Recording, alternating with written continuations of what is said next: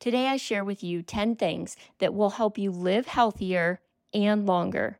Don't worry, you probably are already doing some of these today, and you don't have to incorporate them all at once. Pick one to focus on over the next few weeks. If you have questions or feel like you need help, I'd love to do a one-on-one consult. You can schedule that free on my website at bethepersonco.com. Let's get healthy together.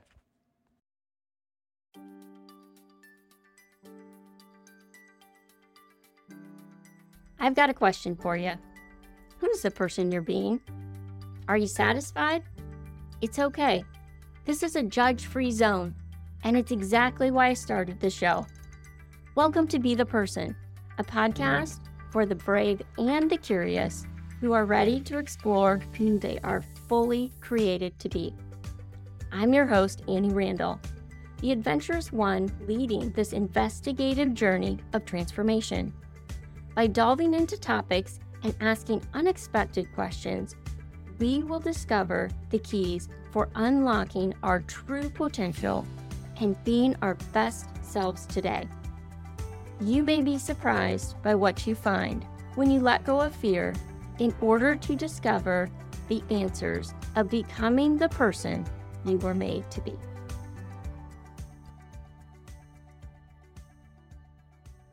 Welcome to Be the Person podcast. Today, I'm excited to share with you 10 things that can help you feel better now and also live longer. So let's jump into the first one. And it's what you do when you start your day. The first thing to do is start by taking a big glass of water and squeezing maybe a half or a full lemon into that water. It does a few things. One, it's going to help hydrate our body. And we know that after we slept for 6 to 9 hours, our body needs that water. And if we put lemon in it, it's going to help detox your liver and just get your body going. The lemon is also a great source of vitamin C and other minerals. It has the acetic acid to help with digestion. And as you age, you lose some of that acid. So it's very helpful in breaking down the foods that we eat. Water in general is so important throughout the day. The average recommendation is half your body weight in ounces. Plus, you need to drink extra if you're working out. So a 150-pound person would need minimum of 75 ounces of water per day. Notice that can't include coffee or soda or anything like that. It's truly water. And then if you're working out, you would add 8 ounces per 15 minutes. So additionally, you may need to adjust and make that higher. But this is a great way to knock out 12 ounces at least right away in the morning. It gets your body going. It's a great dose of vitamin C, and it gives you some of those acids to break down your food. The second thing, and it's really no surprise, but it's eat whole foods. This is so important. And right now, the average person eats about 60% processed foods because it's so easy to do. But we know that for every 10% of processed foods that you eat, your risk from death of all causes goes up by 14%. This is the first time we won't outlive our parents. The life expectancy in America is significantly decreasing. And a lot of this has to do with processed foods. You know, if you're a person like me, I used to eat all processed foods. And I know it's hard. I know if you're busy and you have a lot going on, maybe you're a parent and you have your kids to feed as well, that this is just a go-to. But I would just encourage you, how can you switch one thing this week? Instead of really focus on take away, let's focus on add. How can you add that one fresh fruit? How can you add one more vegetable that you make? It doesn't have to be difficult. It could be cutting a watermelon or a pack of strawberries ahead of time. And know if I have things in my refrigerator, I am definitely more likely to eat those. If I have to prep them when I'm hungry, probably isn't going to happen. The other thing, especially that's the case with vegetables. So, how on Sunday can you just take out, maybe it's a big baking sheet and you put a lot of different vegetables on there? I've been doing recently, I put carrots, Brussels sprouts, and beets on there. Now, granted, I'm the only one in my family that likes that. So you may have to adjust those vegetables, but it's super easy to do different vegetables. You can make a big pan all at once. So then they're in there ready for you to eat. The other thing, maybe you want fresh. You could just cut up a pepper, cut up a cucumber, but have it in your refrigerator. It's going to help you eat whole foods and get rid of that processed foods out of your diet. The other thing is just looking at the source of your meats. Protein is really important. Now, I know not everybody eats it. We probably have some vegetarians and vegans on here, but if you do eat meat, just look at the source you're getting it from. It needs to be organic, grass fed. If you're buying it and it's not, it definitely has properties that are going to inflame your body.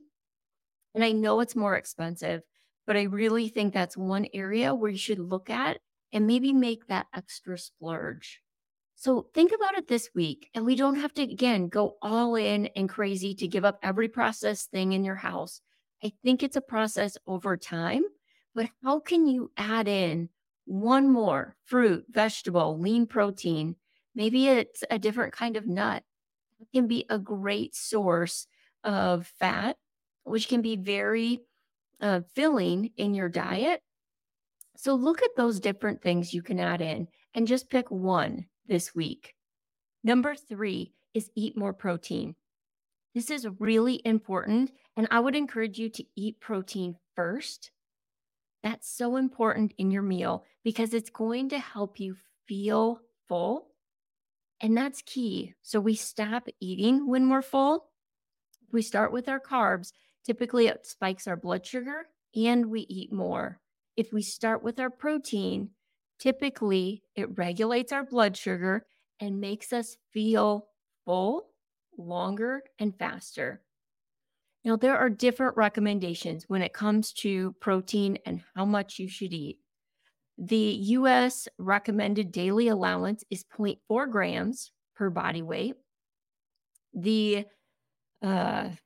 International Society of Sports Nutrition says 0.9 grams. What I would tell you is the more you work out, the more protein you're definitely going to need. As you age, you need more protein, which surprises some people, but protein is really what feeds our muscle. We need those amino acids to keep our muscles strong. Typically, you'll also hear 1 gram per ideal body weight. So let's say you want to weigh 150 grams or 150 pounds, you would eat 150 grams of protein per day.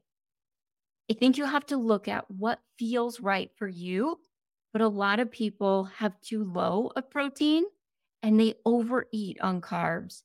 So this is one macro I would say track for a couple of days and see where am I at with my protein and how can I get more?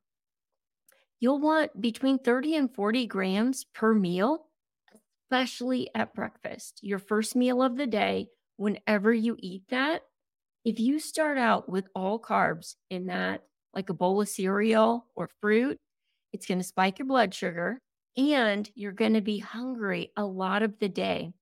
Whereas if you can start out with 30 grams of protein, maybe you put it in a smoothie, maybe you have an eggs with cottage cheese, whatever that is, just include that protein. It's really important when they looked at a study and they had one group that had 10% protein for their calories. They had another group that had 30% protein for their calories. And what they saw was the group that had 30% really had better levels of resting metabolism. Their fat oxidation was higher and they felt full longer. Now, if you're wondering, how do I get How do I figure out what 30% of my calories is and how many grams is that? An easy way to do it is multiply 0.075 times your calories. So let's say it's a 2,000 calorie diet per day. I'm going to multiply 0.075 times 2,000, and I'm going to get 150 grams of protein.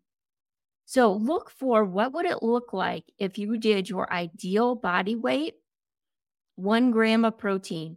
Now you may need to go down on that, but I'm guessing a lot of you probably need to go up and probably need to look at having protein with each meal. Now, you don't want to go crazy here because if you eat too much protein and your body can't process it, it does turn to glucose. It turns to sugar in your system, and that's not good either.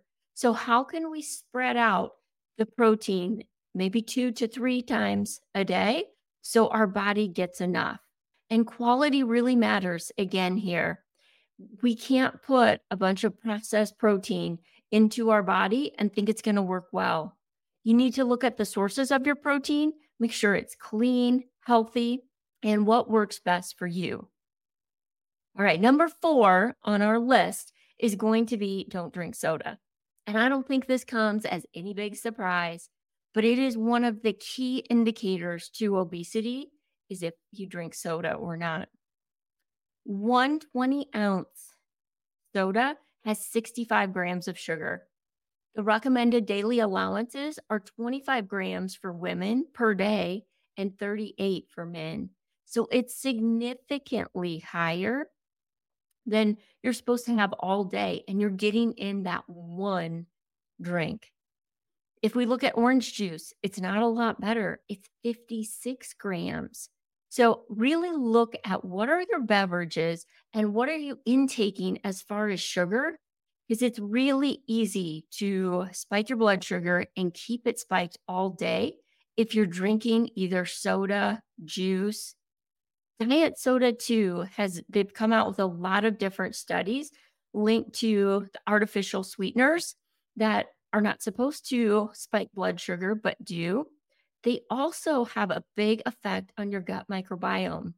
There's a lot of research being done on this right now, and it's not conclusive, but I think we're going to see that it typically wipes out a lot of the good bacteria you need in your gut to process different things. So stay away from soda. And I know I was addicted to Diet Mountain Dew for years. So I know how hard this change is. If you drink 2 a day, go down to 1 a day for the next month before you cut it out. Drink sparkling water. There's different things that you can substitute, but I would really recommend looking at the sugar in your beverages and cutting out the soda. Number 5 on our list is move after dinner. For a lot of people, this is a time where you eat dinner, you maybe clean up, and it's time to either work or sit on the couch and relax. But if you can walk around your block, do a 10 to 15-minute walk, what it does is it's going to lower your blood sugar significantly. I've had a continuous glucose monitor on for the past several weeks, and this is one of the things I've really noticed. I had to see, does it really work? And what I can tell you is it does. You will see that blood sugar drop after dinner when you walk around, and it doesn't have to be for a long time, and it doesn't even have to be fast. But if you can take that 10 to 15-minute walk and get your body moving before you sit down and then go to bed at night, it really will make a difference. It's an easy, quick change, and maybe one you can add in today. Speaking of moving our bodies, we know that's super important, and that's number 6 on the list. And you need strength and cardio training. People always ask, which one should I do, or which one's more effective? And the fact is, you need them both, and you need them for a couple of different reasons. One, when you strength train, it builds muscle, and we know muscle burns more calories. So your resting metabolic rate goes up the more muscle you have. So maybe it was 1,200 calories before, but you've gained muscle and now it's 1,300 calories. If you factor that over a year, it makes a really big difference. But it goes the other way too. We know we could lose about 1% of our muscle mass every year after 35 if we're not being active and really trying to build that muscle. It's important to strength train 2 to 3 times a week. So we keep that muscle, because the other thing is true. You can lose 100 calories every day if you lessen your muscle mass. So as you age, it's not that your metabolism slows down, it's that you lose body or you lose your muscle, and then you're burning less calories. So strength training is very important, but so is cardio. Your muscle is your number one heart. We don't go far if our heart isn't working right. And we know that VO2 max is tied to longevity. So it's really important that you have a healthy heart, and cardiovascular exercise is key to that. I love Orange Theory because it pushes me and then it pulls back on the cardio. And I would never work that hard on my own, but it's important to really work your heart and then let it rest. You don't have to do that every day. 2 to 4 times a week is plenty. For me, for example, I don't need to do Orange Theory every day. My body couldn't take it. If I do 2 to 3 times a week, that's perfect for me. But I move every day. Might add in another strength training workout. So exercise and movement are key, and doing cardio and strength training are very important. The next one on our list, number 7, is supplementation. Supplementation matters a lot. And what to know is there's very few regulations in the US that dictate the supplement market. So we're going to see all kinds of things and all kinds of different supplement types and what's in those supplements. So it's really important that you go with a company that you know has quality supplements, that does the testing, and that really does matter. But 42% of Americans are deficient in vitamin D. 95% of Americans are deficient in EPA and DHA. That's what's found in fish oil. So for me, I always take a multivitamin. I take fish oil and vitamin D. I have a gut protocol that I do that has significantly helped me with digestion and sleep. And for me, maybe this is your case.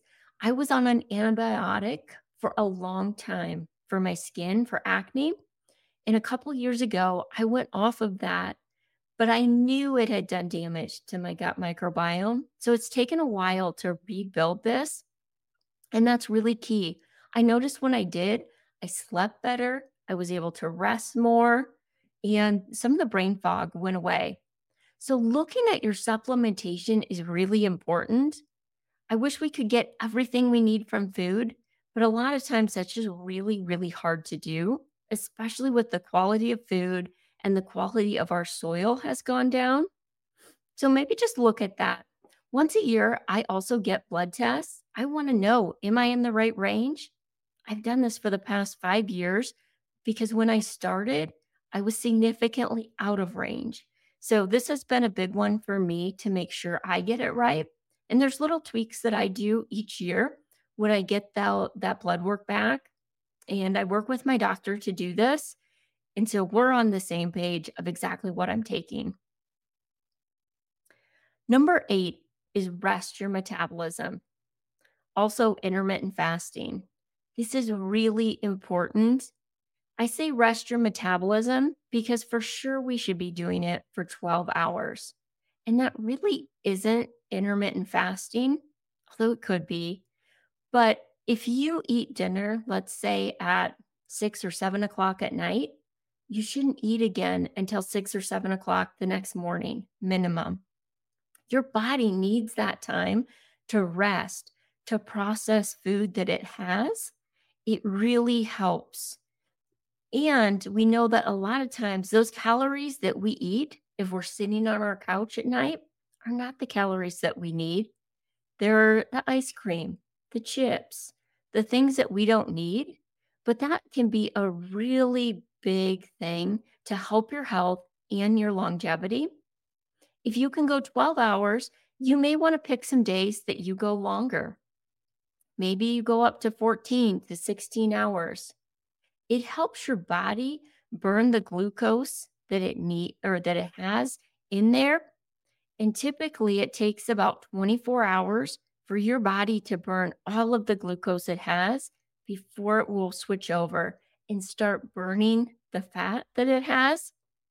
And I think a lot of times this freaks us out to think, oh my gosh, I don't think I can't stop eating for 12 or 16, 24 hours, but we can. It just takes the effort and the intentionality to do it. I just read an article yesterday, and the average person has enough body fat to walk from Florida to New York without eating anything. I'm not saying we need to do that, but I am saying your metabolism, your body needs a break for at least 12 hours. So this can be one of the key things that you really just stop eating after dinner and think about how soon you eat in the morning. More to come on this because this is a topic that we're going to do a whole nother podcast on. And it's really important because it helps with insulin sensitivity. And that is key to losing and keeping off weight. But also, it helps clear out the cells in our body that are bad. It helps us get rid of those cells during this time of fasting. But if you've never tried it, let's start with 12 hours this week. Maybe you're at 12 hours and one day you want to go to 14 to 16. Again, we don't have to do crazy long fasts every day, but we do need to look at the 12 hours each day. Number 9 is sleep. Sleep is so important. And you're not being lazy here. For a long time, I thought, oh my gosh, if I sleep more than 6 hours, it's just lazy.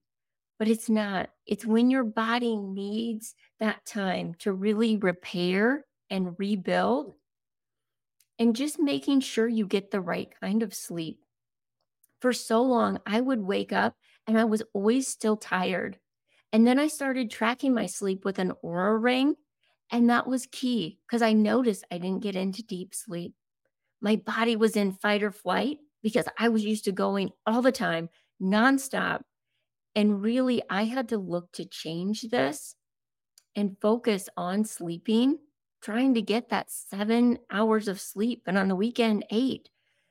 And that's been a big shift in my mindset and also what I do, of trying to go to bed at a consistent time.